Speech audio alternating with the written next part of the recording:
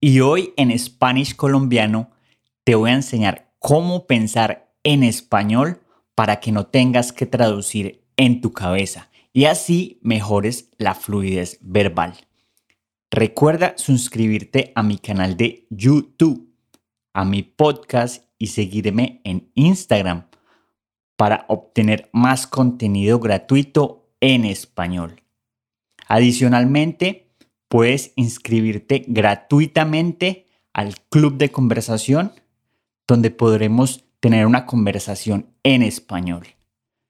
Puedes encontrar el enlace a estos sitios en la descripción. Ahora sí, empecemos.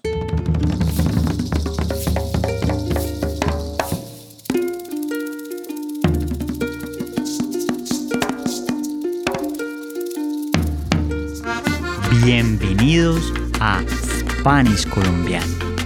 Mi objetivo aquí es enseñarles español mientras conocen la cultura colombiana. Ya sea que quieran hablar español como nosotros los colombianos o simplemente conocer nuestra cultura, han llegado al lugar correcto. Yo soy Jorge. No soy profesor, no soy tutor, simplemente un amigo colombiano. Entonces, sírvanse un cafecito con leche, acompáñenlo con buñuelo, relájense y disfruten Spanish colombiano.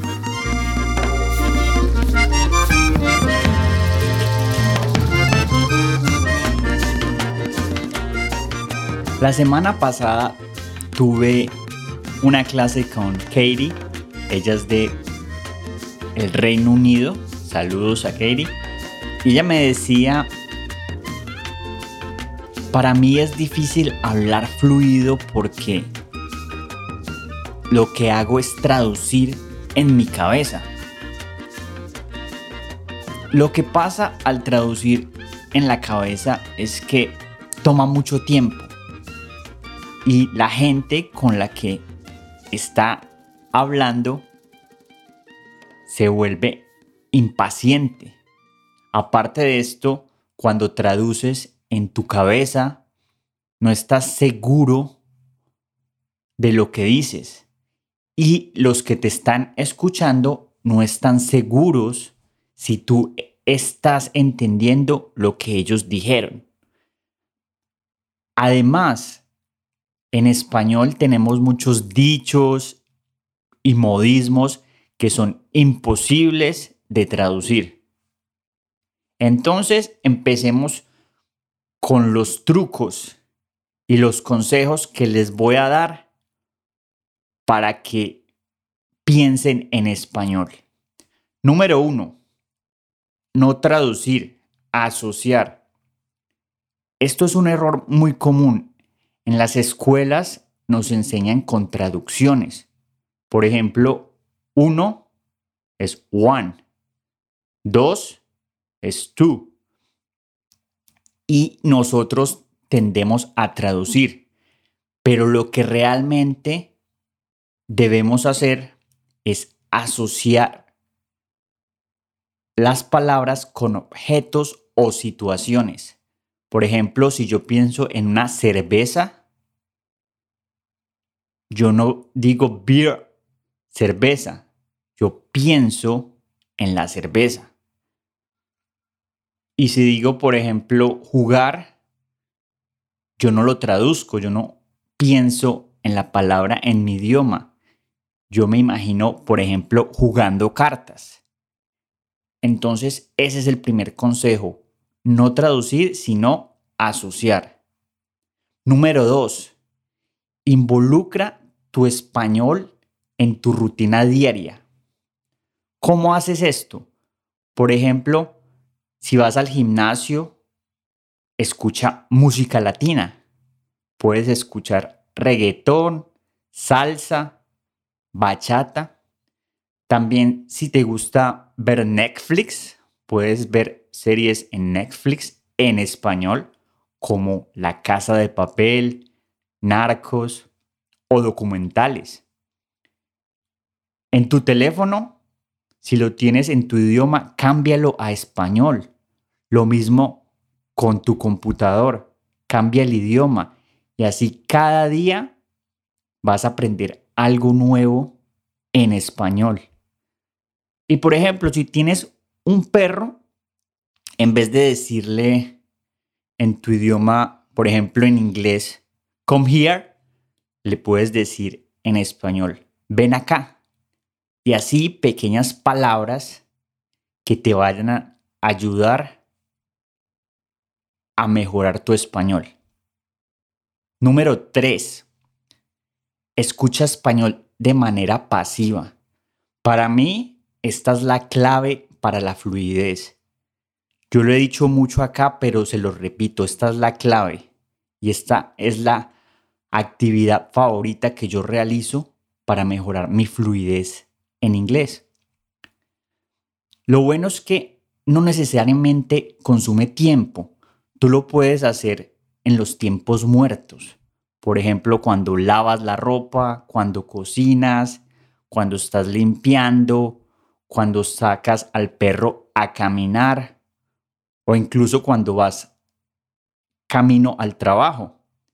Lo que debes hacer es escuchar podcast en español. Puede ser Spanish colombiano, puede ser un podcast de noticias en español, cualquier podcast, pero que sea en español. Así vas a aprender pasivamente, reforzar el vocabulario que ya sabes y también vas a ser consciente de las estructuras que se utilizan en español. Número 4. Esta es muy buena. Predice lo que la gente va a decir. ¿De qué se trata esto, muchachos? Por ejemplo, ustedes pueden ver un video de TED Talks o otro tipo de charlas en español y ellos usan muchas palabras parecidas en estas charlas. Y lo que tú debes tratar de hacer es adivinar lo que ellos van a decir. Por ejemplo, si estás hablando de cambio climático, ellos van a utilizar frases como una solución para el cambio climático son los carros eléctricos. Otra solución es plantar un árbol. Trata de predecir lo que ellos van a decir. Número 5. Deja de usar diccionarios con traducciones. Trata de usar diccionarios en español, con palabras en español y significado en español. Esto te va a ayudar a mejorar tu vocabulario. Hay diccionarios muy buenos, por ejemplo, el diccionario de la Real Academia de la Lengua, que está en línea. Word Reference es uno muy bueno. E incluso Google, el traductor de Google, tiene la traducción, pero si ustedes tienen Google en español, van a ver también el significado de esa palabra en español. Por ejemplo, si ustedes buscan la palabra casa, en inglés house, pero si ustedes van a lo que dice el significado en español, va a decir construcción cubierta a ser habitada. Eso es lo que estamos buscando, el significado en español. Número 6. Pon notas en objetos. Esta parte es muy básica, a mí me gusta y es muy sencilla. Simplemente coges una nota y la pegas en el objeto que quieres asociar. Por ejemplo, televisor, pones la nota en el televisor. Por ejemplo, nevera, pones la nota en la nevera. Y cada día vas a ver esas palabras y las vas a recordar y asociar, que es lo más importante. A mí me pasó con los utensilios de cocina. Yo no sabía cómo decir sartén olla, vasija, y lo que hice fue colocar estas notas y a los 15 días ya obviamente me sabía las palabras.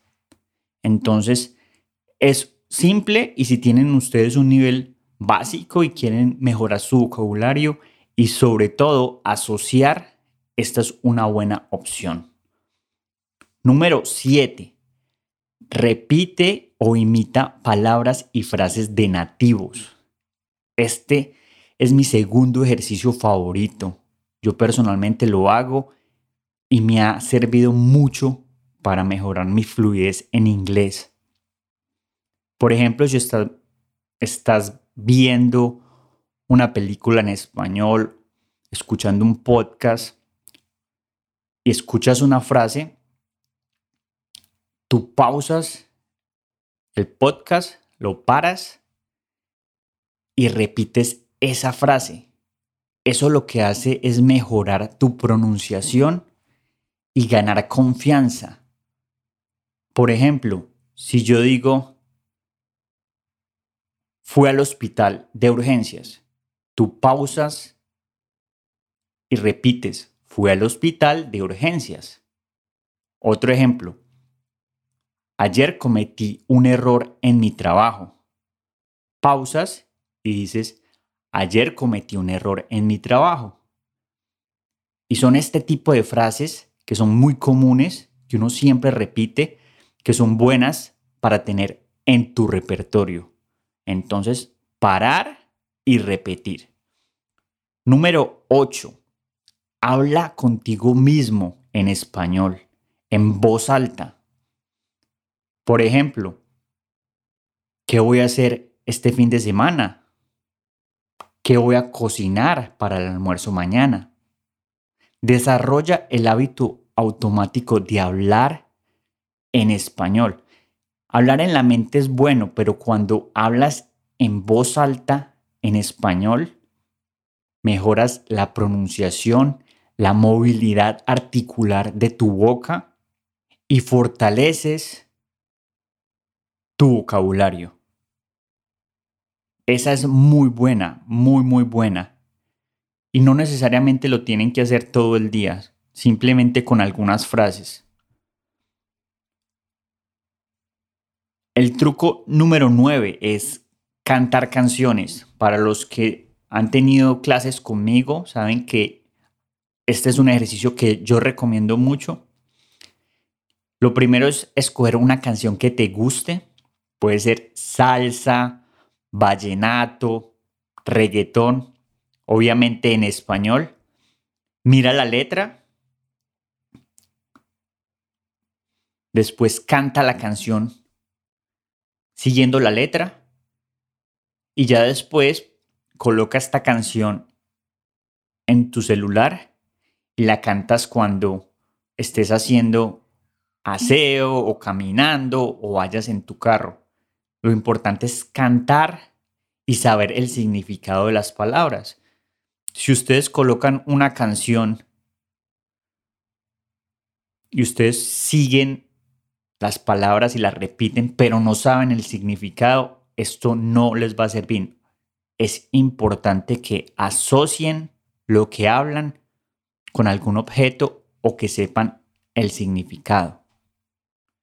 Y finalmente, número 10, y muy importante, hazlo poco a poco. Como diría la canción de Daddy Yankee, despacito. Lo importante aquí es que te diviertas. No tienes que hacer todos estos trucos. Lo importante es divertirse y disfrutarlo. Escoge los que más te gustan. Puede ser uno. A mí me gusta la regla del 1. La regla del 1 es que en vez de yo hacer muchas cosas, simplemente me enfoco en hacer una cosa. Puede ser, voy a escuchar una canción esta semana. Esto es lo que les quería contar el día de hoy. Espero que les haya gustado este episodio sigan practicando y nos vemos la próxima semana. Los quiero mucho, chao. Gracias por escuchar este episodio de Spanish Colombiano. Si les gustó lo que acabaron de escuchar y aprendieron algo nuevo, por favor síganme y dejen un comentario. Esto me ayudará a continuar trayéndoles más contenido y ayudará a otras personas a encontrar este material de aprendizaje. En la descripción de este episodio podrán encontrar los enlaces a mi canal de YouTube y a mi Instagram, donde tendré contenido adicional en español. Sigan practicando y recuerden, persistir, insistir, nunca desistir. Nos vemos, chao.